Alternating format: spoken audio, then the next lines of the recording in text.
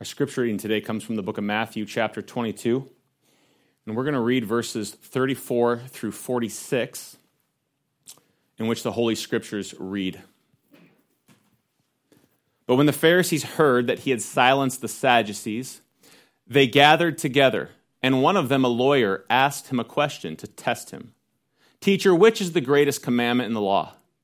And he said to him, "You shall love the Lord your God with all your heart, and with all your soul, and with all your mind. This is the great and first commandment. And the second is like it, you shall love your neighbor as yourself.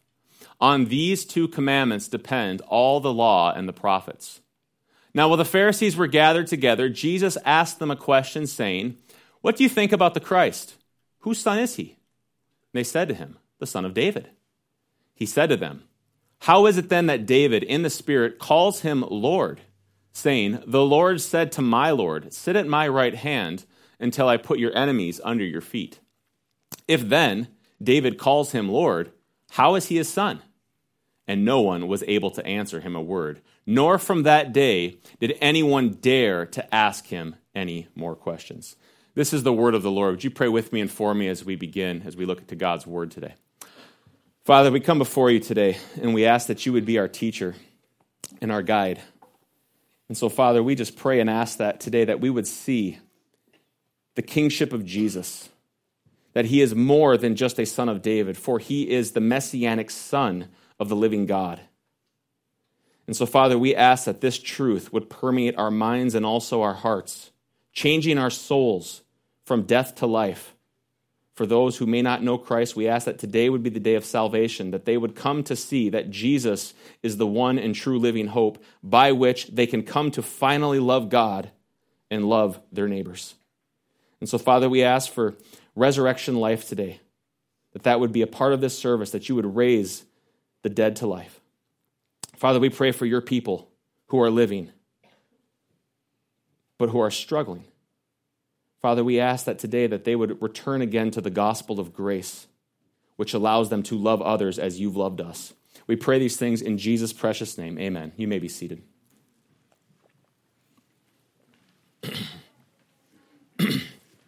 After years of planning and months of work and travel then, the British team of explorers had finally reached their destination deep within the jungles of Papua New Guinea. And the tribe that they finally met there, deep within those jungles, was a bit cautious of them and leery at first, but eventually they were friendly and excited to see them. In fact, it was only just a few days that they were invited into their tribe, where the tribe even provided them with food, lodging, and water. And in return, the explorers then provided them with gifts. They provided the tribe with medicine and with technology the tribe had never even dreamt of before. Over the next few weeks, this team of explorers went on to share their lives with these tribesmen, where they learned much about their culture, about their beliefs, and their tribal practices. In fact, they were eventually invited in to be participants with the tribe in these practices. It was an unheard of thing. And so you could say the first contact with this tribe was quite successful. However, the following morning came along and they noticed something. They noticed that one of their expedition members had gone missing in the night and there wasn't even a trace. And when they asked the tribe if anyone had seen them, no one else seemed to know what had happened, except there was one small boy who said they saw them leave their tent at night, believing them to go use the restroom or a tree, but they saw them wander off in the night. And so it was then concluded that this person in their expedition team had been sadly lost by a large and dangerous predator, maybe a crocodile, which certainly there were no shortage of them nearby. And as sad as this was, though, the expedition team continued on and went on with daily life, living in the tribe. But then, a little over a week went by, and it happened again.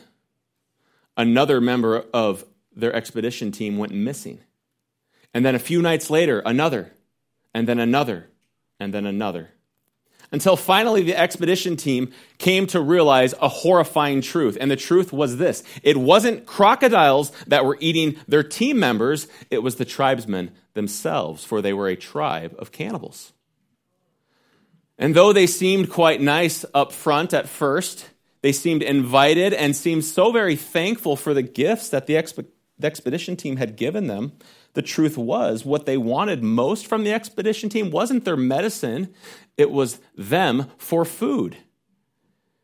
You know, when we think of horrifying acts of human violence, I think it's fair to say that cannibalism is definitely in the top 3. It's horrifying. It actually repulses us when we think about it. It's a crime against humanity, which the mantra of it goes like this: your life for mine. Whereas with other crimes, if you think about it, the mantra of stealing is merely your loss for my gain. And that's bad, but you can recover from that. Like, there's no takebacks when it comes to cannibalism. Like, if they eat you, you're dunsies. It's over with. And yet, we find in human history numerous of terrifying examples where human beings will eat other human beings. They will devour them. And why? Because of a mentality that says, use your neighbor for yourself. Use your neighbor for yourself. And, you know, I was thinking about our passage this entire week, and you know what I concluded? This is actually a mentality that permeates so much more of human culture than it does in just mere cannibalistic tribes. This mentality, use your neighbor for yourself, though it's pretty obvious when it comes to cannibalism, the truth is, biblically, in God's eyes, it's the same exact mantra when it comes to all other forms of human selfishness. It absolutely is. It's all a form of cannibalism, which says, use your neighbor for yourself. Now, sure, we Americans are civilized. You know, we eat our chicken and our pork and our beef and things like that, but we don't literally cook and eat one another. However, the Bible tells us we sure do find pretty sinister ways of devouring one another all the same, don't we? In fact, in Galatians 5:15, here's what the Apostle Paul says. He says, but if you bite and devour one another, watch out that you are not consumed by one another. The fact is, spiritual cannibalism, the mantra of cannibalism, which says, use your neighbor for yourself, lies within every single human heart. And though it manifests differently and not often with the result of us literally consuming one another for dinner, it does result in other very difficult and very awful results all the same. Think about it. As we just said, cannibalism is the mentality that says, use your neighbor as yourself. So let me ask you, why is there war? Cannibalism. Spiritual cannibalism within the human heart. Why is there divorce? Spiritual cannibalism within the human heart. Why is there child abuse? Why is there slander and gossip? It's because of spiritual cannibalism, which lies within every single human heart. And it's a mantra that says, use your neighbor for yourself. And this explains why there is so much infighting and division within our very much so divided world. And so is it any wonder that the prophet Jeremiah says in Jeremiah 17:9, the heart is deceitful above all things and desperately sick. Who can understand it? And yet, in our passage this morning, we do find the one who understands clearly how deceitful the human heart is, how desperately sick our condition is. And not only does this one understand it, but he actually understands the antidote for it. What is the antidote? Love. Love is the antidote for a cannibalistic mentality which says, use your neighbor for yourself, which is precisely what Jesus tells us in our passage this morning. And so if we are going to be cured from this spiritual cannibalism, as the great theologian from the Beatles, John Lennon, once put it, all you need is love. See, we don't rip on the Beatles every week. We make them look in a positive light once in a while. However,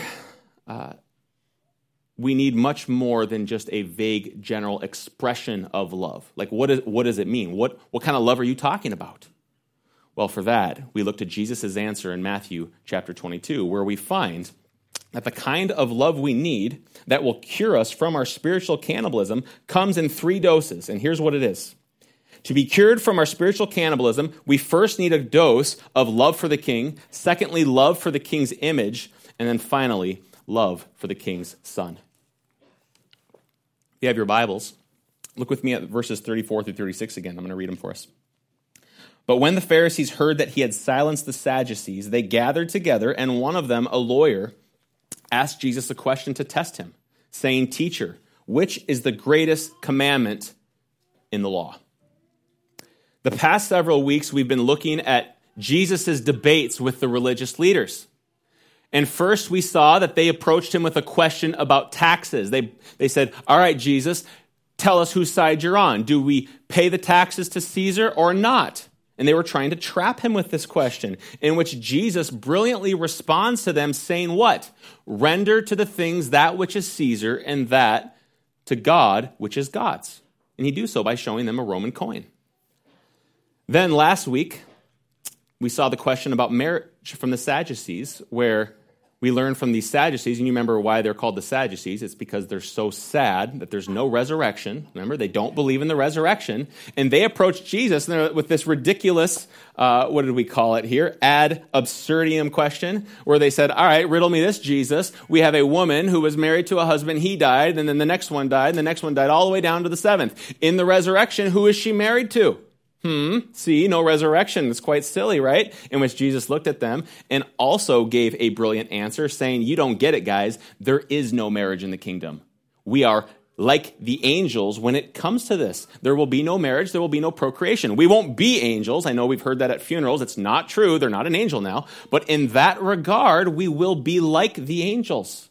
It's going to be a totally different reality than we can comprehend when it comes to what exactly we will be like in our resurrected bodies. And we saw that last week. And so today we come to their last question. So I got it wrong and then I thought I was right, but it's actually 3 questions from them and a question from Jesus. That's how I did the math wrong, if you were here with us last week when we had to print a retraction on my bad mathematics, but it wasn't that bad. 3 questions from them, 1 question then from Jesus. So after these 3 questions, Jesus reciprocates a question of his own to them, which, as we're going to see, spoiler alert, results in checkmate, game over. No more questions, they're dunsies. Like, they will not approach Jesus again publicly to ask him any questions, and the only place we'll find them asking him any more questions is at his trial. And those are not real questions. Right? There's no crowd around. They're just trying to kill him, and which they go on to do. And so the question we have here in our passage this morning is an issue that was often debated and discussed by the religious leaders.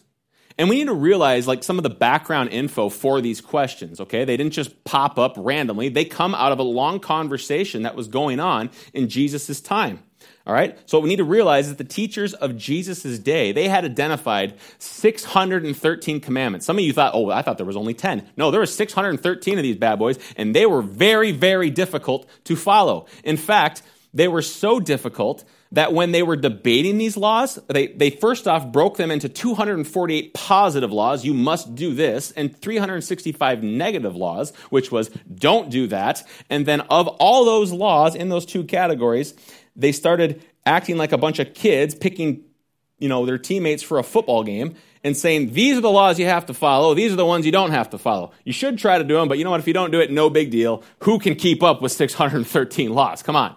Like, that was the mentality. And so what they did is they came up with these heavy laws, they called them, and light laws, which were less important. Now, before we laugh too hard or roll our eyes, are we any different? Not really. We may not come up with a special category where we officially say to one another, "Oh, you broke that one? That's not a big deal." No, we just kind of roll with things, and we have our heavy laws and light laws, though we don't have them officially. They're unofficial heavy and light laws. But that's another sermon. We're not going to preach that one today. But with this context in mind, the scribes ask Jesus a question. They say, "Jesus, of these 613 laws, what's the most important of all of them?" And were they asking this question in sincerity? No. Like, they're giving him false flattery, once again, saying, "Oh, teacher, tell us which one is the greatest law." Not because they wanted to know, but because they wanted to trap him. They wanted to make him lose persuasion and influence and favor amongst the people. And in response, what does Jesus say? Look at verses 37 through 38. And Jesus said, "You shall love the Lord your God with all your heart and with all your soul and with all your mind. This is the first and great commandment. Well, did Jesus get it right? At least, of course, he got it right. He's God. But according to them, did he get it right? Yep. And we see that in Luke's account, which is why in Mark's gospel, slow down. In Mark's gospel, the scribe responds and he says, well done, you got it right, Jesus. And he got it right because everyone knew that the greatest law above all the laws came from Deuteronomy 6, verses 4 through 5, which say, hear, O Israel, the Lord our God, the Lord is one. You shall love the Lord your God with all your heart and with all your soul and with all your might. This first part of Jesus' answer wasn't actually that profound to them. Right? Some of the other ones, they were profound. They were marveling when they walked away. They didn't know what to make of it.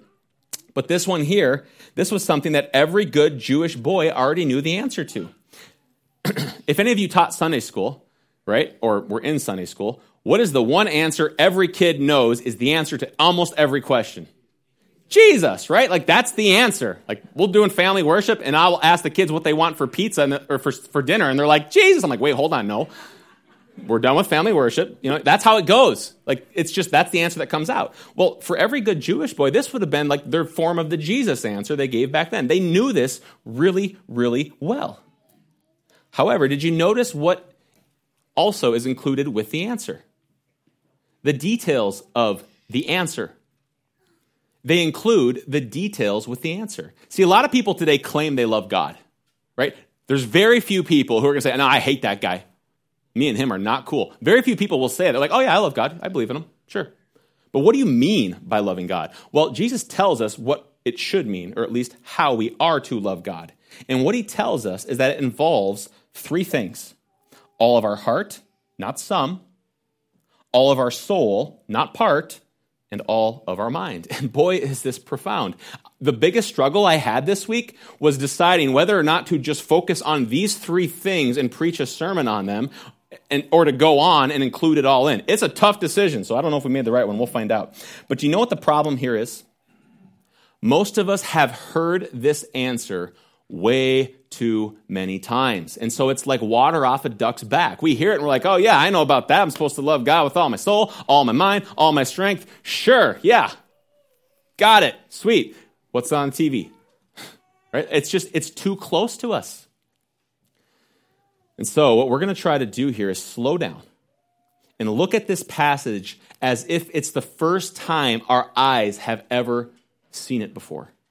And so to help us do that, I'm going to recategorize these, right? We're not going to make this one sermon. We're just going to have a sermon within a sermon, okay? So when it comes to this, we have three things. We're going to recategorize it this way. And so here's our mini outline for our first point. When it comes to loving God, we cannot love the God we don't know. We cannot love the God we don't obey. And third, we cannot love the God that we do not delight in. Everybody got that? Now, I know what some of you are thinking. You're thinking, how long is this sermon going to be anyways? He's got two outlines today, all right? Well, I can promise you that we will be done by the time Rosie starts having dinner rolling out here for supper tonight, so don't worry about it. We won't miss supper. Let's look at this first one. Have you ever heard anybody say this before? Boy, I love Jesus, but doctrine, theology, I just don't really care for doctrine and theology. I'm just all about Jesus. Anybody ever heard this? How about all the time? Like all the time. And I'm sure you've heard it as well. And you probably already know this, but it's a totally ridiculous thing to say. It's absolutely ridiculous to say. Now, here's the thing. You're not supposed to put up pictures of yourself very often, especially of your wife, without getting permission. Aw, adorable. They're doing all the work. But here's the thing. I didn't get approval for this, but it was on her Facebook page, so I feel it's fair game, all right? Here's the thing, though. If I said to you, my wife Becky, if I said, the thing I love about my wife, you've heard this illustration before, I'm sure, but if I said, the thing I love about Becky the most is her dark hair. It's so dark. The thing, you can't see her eyes very much, but if I say the thing I love about her most is her blue eyes, I'm going to get one of these wrong and I'm going to be in trouble. And the other thing I love about her is that she's the same height as me. Just love that. It's my favorite thing about her long, dark hair, her blonde eyes, and the fact that we stand eye to eye. You'd be like, I don't know who you're talking about, bro, but that's not your wife, right? Like the details matter. So when it comes to God, why would the details be any less important? They wouldn't be is the answer. And here's the thing. You cannot love the God you do not know. You cannot love the God you do not know. Like, think about this. Try this sometime. Pick a random name in the phone book. I think they still make those. But just pick some random name in the phone book. I'm going to love John McGillicuddy. I'm going to love them. I'm going to care for them. Right? You can't do it. Why? Because you don't know them. You don't know them. You cannot love somebody you do not know. You just can't do it.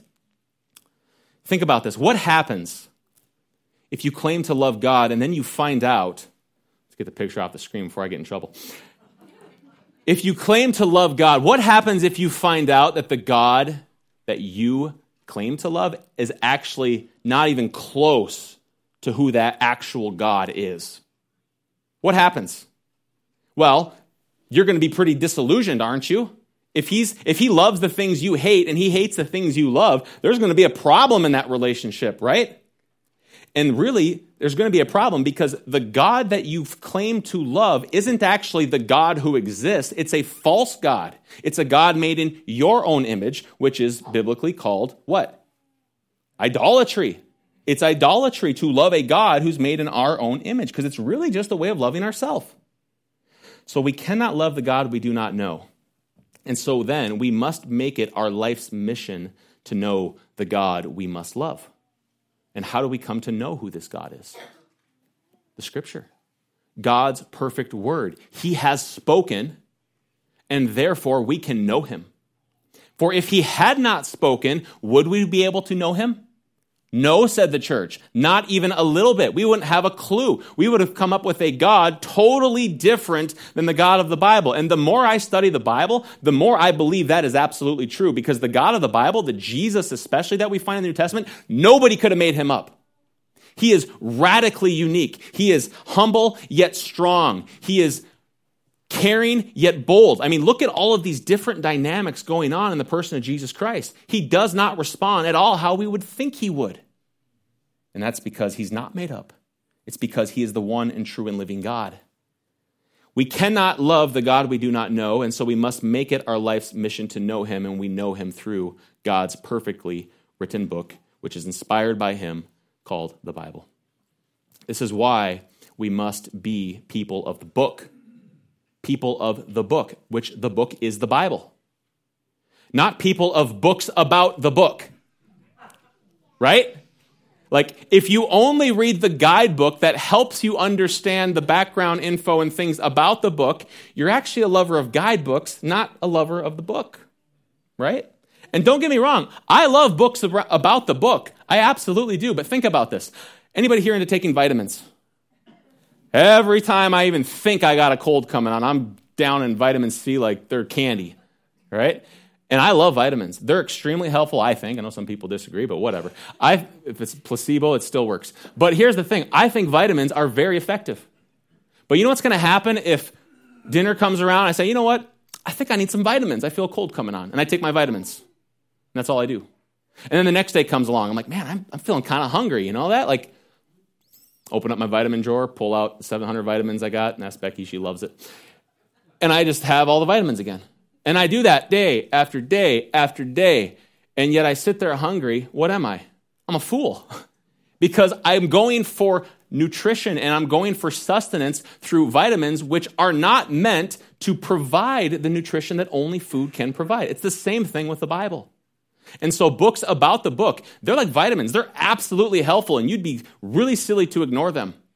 But if you only go to the books about the book, but never the book itself, you're like the person who's going to vitamins, not the Word of God. And you need both, especially the Word of God. As the Prince of Preachers, Charles Spurgeon, once said, he said, visit many good books, but live in the Bible. And that should be our approach, church. And why? Many reasons, but for one, as the psalmist said, as David said, your word is a lamp to my feet and a light to my path. And it's a light that allows us to see who God is, to see who the God is that we are to love. And we cannot love the God we cannot see. Love of God involves so much more than knowing who the God of the Bible is. But hear me when I say this, it is not less than this. It's not. It's so much more than that. Getting all your facts right and figuring out who Yahweh is extremely important. But Christianity, it's not less than this. Love of God involves so much more. Show me a person then who doesn't love God's word, and I'll show you someone who doesn't love God. I'll say that again. Show me a person who doesn't love the word of God, and I'll show you a person who does not love God despite what they claim. And why do I say that? Is that a hot take? Is that an exaggerative statement? No. It's because you cannot love somebody you don't know. And not only that, you cannot love a God you do not obey, which leads us to our second mini point. When it comes to loving God, we cannot love the God we don't know, and secondly, we cannot love the God we don't obey. I just want to rattle through a few verses here, if that's fine. Let's look at John 14:21. Whoever has my commandments and keeps them. So whoever knows my commandments and keeps them, he it is who loves me. And he who loves me will be loved by my Father, and I will love him and manifest myself to him. John 14:15. If you love me, okay, if-then clause here. If you love me, then what? You will keep my commandments. That's what it says. How about James, the half-brother of Jesus?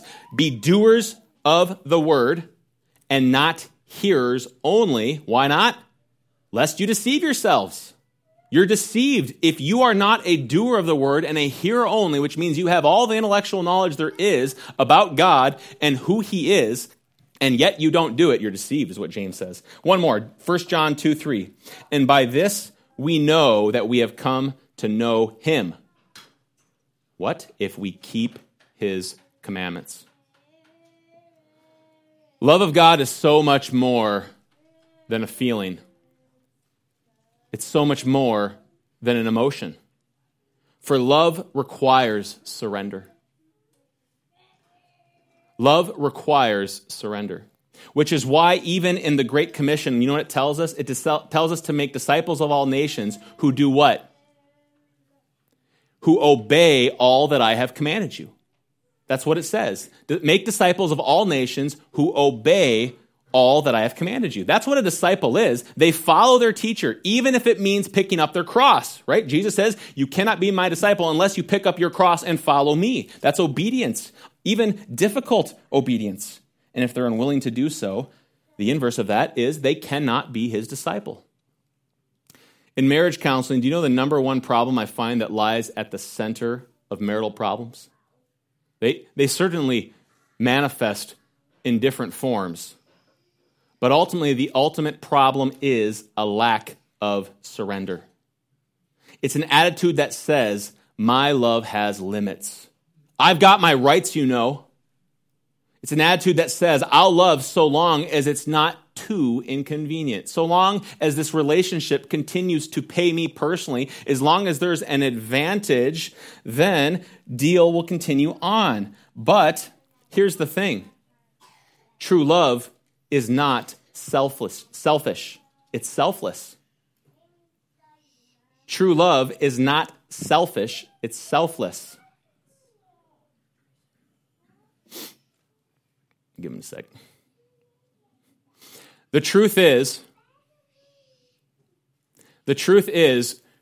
we love the God. We cannot love the God we don't know. We can only love the God we know, which translates then directly into obedient love that serves God and his desires over our desires. He's trying to out-preach me.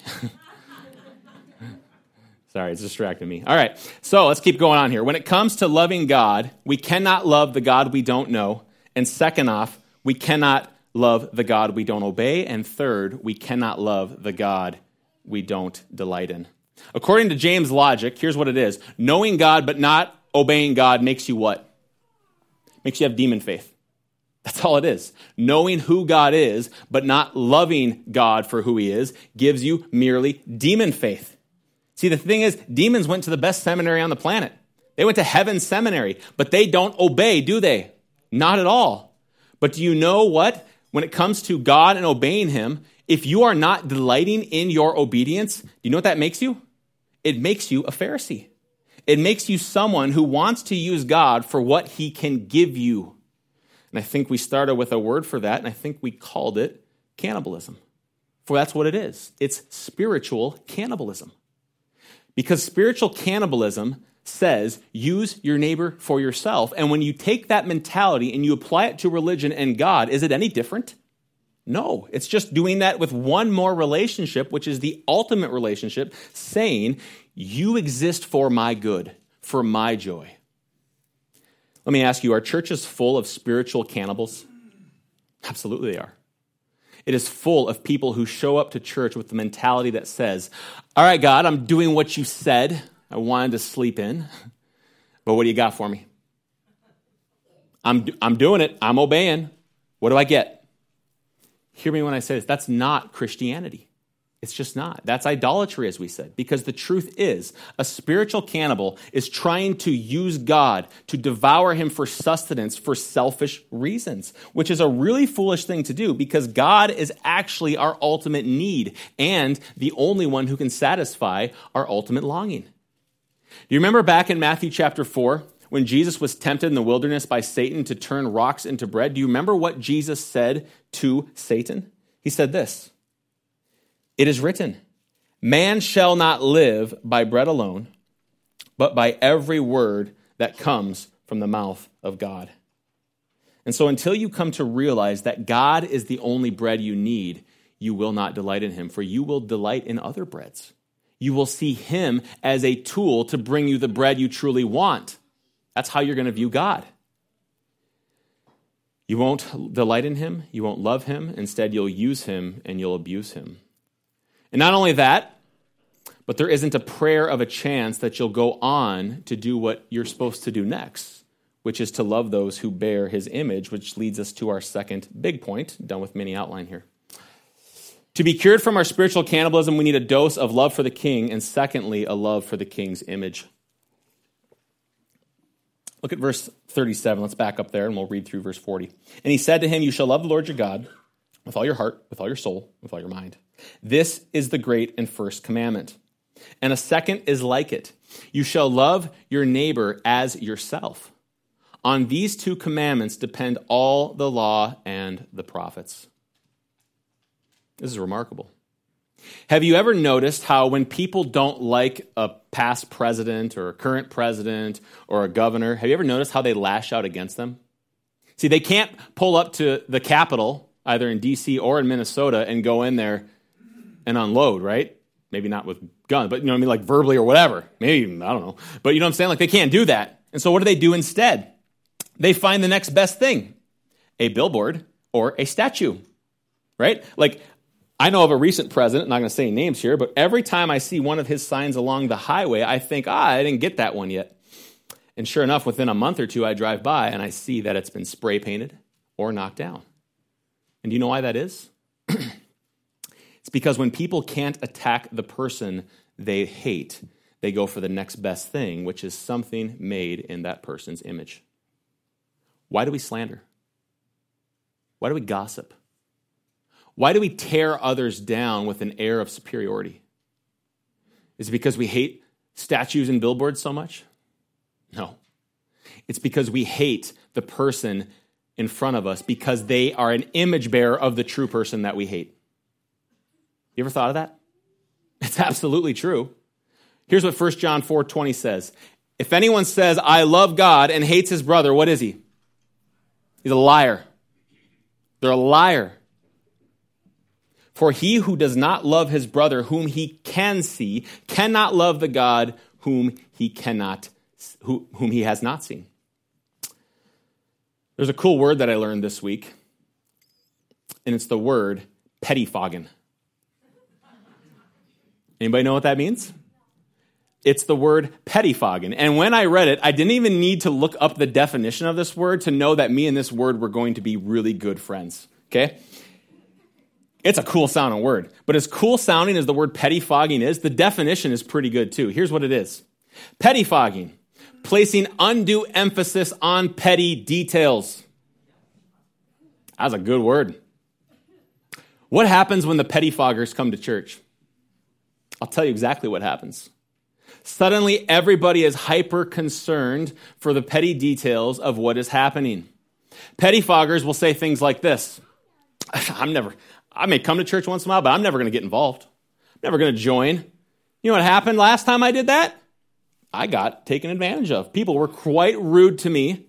Let me tell you, I wanted blue carpet, they wanted red, and that was not very nice. Maybe it's not something as trivial as that. Maybe it's something very serious even.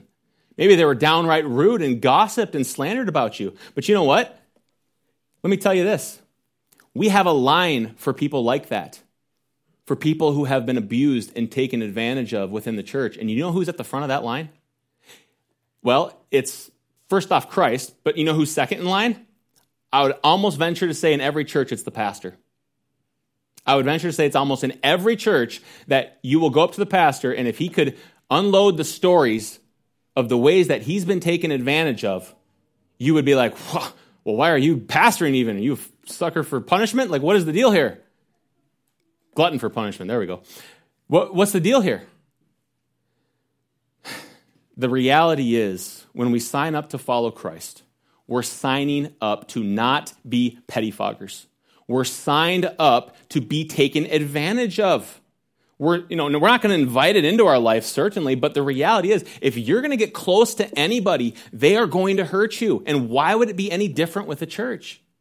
It wouldn't be as the answer. And so, yes, I am absolutely sorry that you were treated the way you were treated. It shouldn't have happened. It was sin against God and you. It should not have been done. But I say this with love, and are you ready to hear it? Quit being a pettifogger. Stop being a pettifogger, okay? Like, rub some dirt in it, walk it off, and get back to work serving God, because he's worth it. He is worth living our life for and even dying for. Serve Christ, remembering that how Christ served us, the church. A church whom he loved so much that he willingly laid down his life for her. Not while we were all white, pristine, and beautiful either. The scriptures tell us that he died for us while we were still enemies of God. You see that? He served us while we were still his enemies. So don't you think we can come into a church where people who haven't outright said they're our enemies, who are going to mistreat us, and say, you know what? I'm not going to be a pettifogger. I'm going to love you and serve you regardless. Yeah, I'm not going to ignore sin. We're going to take it seriously. But you know what? I'm not going to turn my back on the church, because Christ never turned his back on the church. You see the logic here, how this works? Now do you see why Jesus said in his Sermon on the Mount, you have heard that it was said, an eye for an eye and a tooth for a tooth. But I say to you, do not resist the one who is evil. But if anyone slaps you on the right cheek, do what? Turn to him the other. And if anyone would sue you and take your tunic, let him have your cloak too. And if anyone forces you to go 1 mile, go with him 2 miles. Give to the one who begs from you, and do not refuse the one who would borrow from you. You have heard that it was said, you shall love your neighbor and hate your enemy. But I say to you, love your enemies. Not those who are nice to you. Love your enemies and pray for those who persecute you, so you may be sons of the Father who is in heaven. This is what sons and daughters of the King do. They love those who hate them. That's what he's telling us here. For if you love those who love you, do even the tax collectors not do the same? And if you greet only your brothers, what more are you doing than others? Do even the Gentiles do the same? You therefore must be perfect, for your heavenly Father is perfect. This is what we're called to. This is what we're called to. The love of God must and will manifest in love for others, not pettifogging. Yes, let's get our doctrine right. Yes, let's kill our sin and strive to be perfect as our Heavenly Father is perfect. But if that's where it ends, hear me when I say this, then we do not have love, and we are simply using our good doctrine and good service to cannibalize others. That's all it is. 1 Corinthians 13, 1-7 says this, if I speak in the tongues of men and angels, but have not love, I am a noisy gong or a clanging cymbal. And even if I have all prophetic powers, and I understand all mysteries and all knowledge, and if I have all faith, so as even to move mountains, but I have not love, what am I? I am nothing. I am nothing. Love is patient. Love is kind. Love does not envy or boast. It is not arrogant or rude. It does not insist on its own way. It is not irritable or resentful. It does not rejoice at wrongdoings. And boy, is there a sermon in that expression. But it rejoices with the truth. Love bears all things, believes all things, hopes all things, and endures all things. Church, love gives the benefit of the doubt. Love gives the benefit of the doubt. When you hear something about somebody that is a part of your church or part of your life, you don't think, oh yeah, I could see them doing that. No, you think, oh no, please God, no. I hope that's not true. Love gives the benefit of the doubt, and even when it sees reasons to be concerned or disheartened, it persists in love, hoping for that person's good. Let me give you an example of this. It comes from Acts chapter 7. And as they were stoning Stephen, as they were stoning him, as they were killing him, he cried out, Lord Jesus, receive my spirit. And falling to his knees, as the rocks came and came and came, he cried out with a loud voice, saying, Lord, do not hold this sin against them. And when he had said this, he fell asleep, which means he died. For the whole law is fulfilled in one word. You shall love your neighbor as yourself. But if you bite and devour one another, watch out that you are not consumed by one another. Now, maybe you're here and you're thinking, all right, preacher, you make a good, compelling argument. I'm going to do it. I'm going to love God with all my heart, and I'm going to love my neighbor as myself. Good. Glad to hear you're interested in trying that. But if that's you, hear Jesus' words to the scribe, which we find in Mark's account. He says, you are not far from the kingdom of God. You're not far from the kingdom of God. If you say, sign me up, I'm going to love God and my neighbor as myself. He says, you're not in the kingdom of God. You're not far from the kingdom of God, right? That's what he says in Mark's account. But here's the thing. Being not far, or being close, we might say, the reality is you're not close enough, right? Being close only counts in two things, that as far as I know, it's horseshoes and hand grenades. Everything else, especially the gospel, does not count. So you can strive for this kind of love until you're blue in the face, and you know what's going to happen? One day you eventually will literally be blue in the face, and you'll die, and you will only still be close to the kingdom, but not in it. Because what will really have happened in all of your moralistic self-effort is you starved yourself as a spiritual cannibal.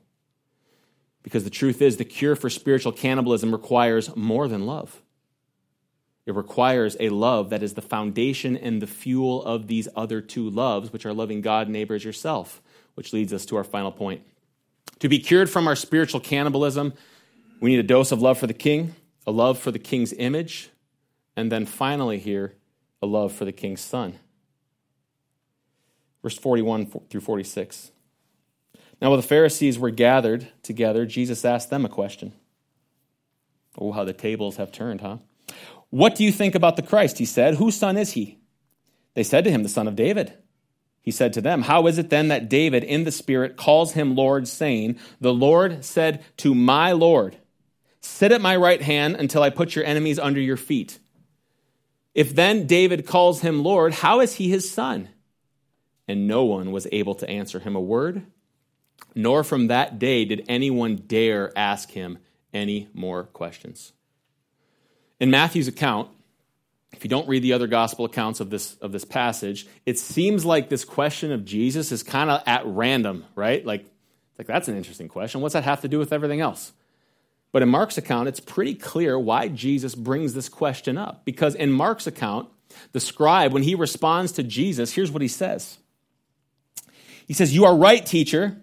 You have truly said that God is one, and there is no one besides him. Do you see what he focused in on with his answer? It wasn't, you're right, we do need to love God and our neighbor as ourselves. How do we do that? It was, you're right, teacher, God is one. Why did the scribe focus on the oneness of God here? It was definitely intentional. And it was intentional because the scribes, what did they have to say about Jesus' notion of being the Son of God, the Son of David? They said, no way, no how. And so that is why Jesus brings up this question, which is a question referencing Psalm 110 about who the Son of David, the Messiah, truly is. That's what he's quoting. And in that psalm, David, in the Spirit of God, he says, "The Lord said to my Lord, sit at my right hand until I put your enemies under your feet." So here's the thing. If Messiah is merely a great human leader who is the descendant of David, why is David calling him Lord? That doesn't make any sense. You don't call one of your descendants Lord. It might make sense for a future descendant to call David Lord, but it makes absolutely no sense for the Messiah, the descendant of David, for David to be calling his descendant Lord. And so if Messiah is merely a great human leader who's a descendant of David, then why would David be doing this? You don't call your descendants that. And the religious leaders, they understood this. And when Jesus pointed this out, they were dumbstruck by it. They had nothing to say. And not only that, and here's the other part of Jesus' question is, why is the Lord Yahweh God telling David's Lord, this human descendant of Messiah, why is he saying to him, "Come sit at my right hand until I make your enemies sit at your footstool"? This is in Psalm 110. This is in the Old Testament. The seat at the right hand of God is a position of absolute power, privilege, and position. And that does not make any sense at all if the Messiah, the Son of David, is merely just the Son of David. But do you know what does make that make perfect sense? If the Son of David is also the divine Son of Yahweh God, then it makes absolute sense. And yet, in light of this obvious answer, what do the religious leaders do in response? Look at verse 46.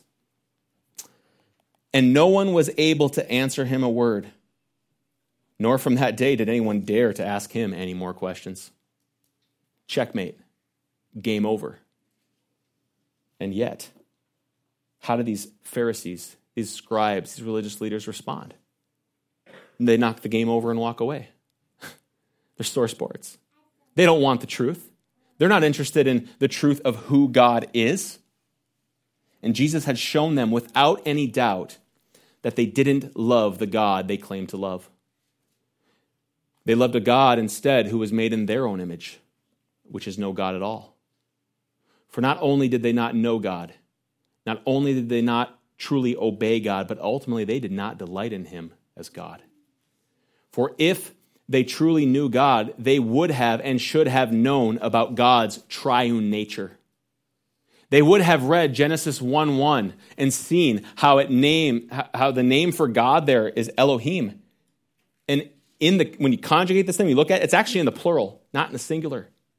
It's in the plural, not the singular. Genesis 1:1 says, "In the beginning, God created the heavens and the earth." They would have realized that this was plural. And they would have realized that the action, what was happening here, this create is in the singular. And they've been like, wait a minute, what's Moses doing here?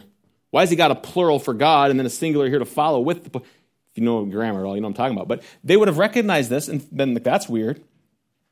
And then when they got down to verse 26 of Genesis chapter 1, they would have read where it says, "Let us make man in our own image." Isn't that cool? They would have read that. And then when they got to the very passage that Jesus quoted from Deuteronomy 6:4, which says, "Hear, O Israel, the Lord our God, the Lord is one," they would have noticed the word there for God also can refer to a plurality.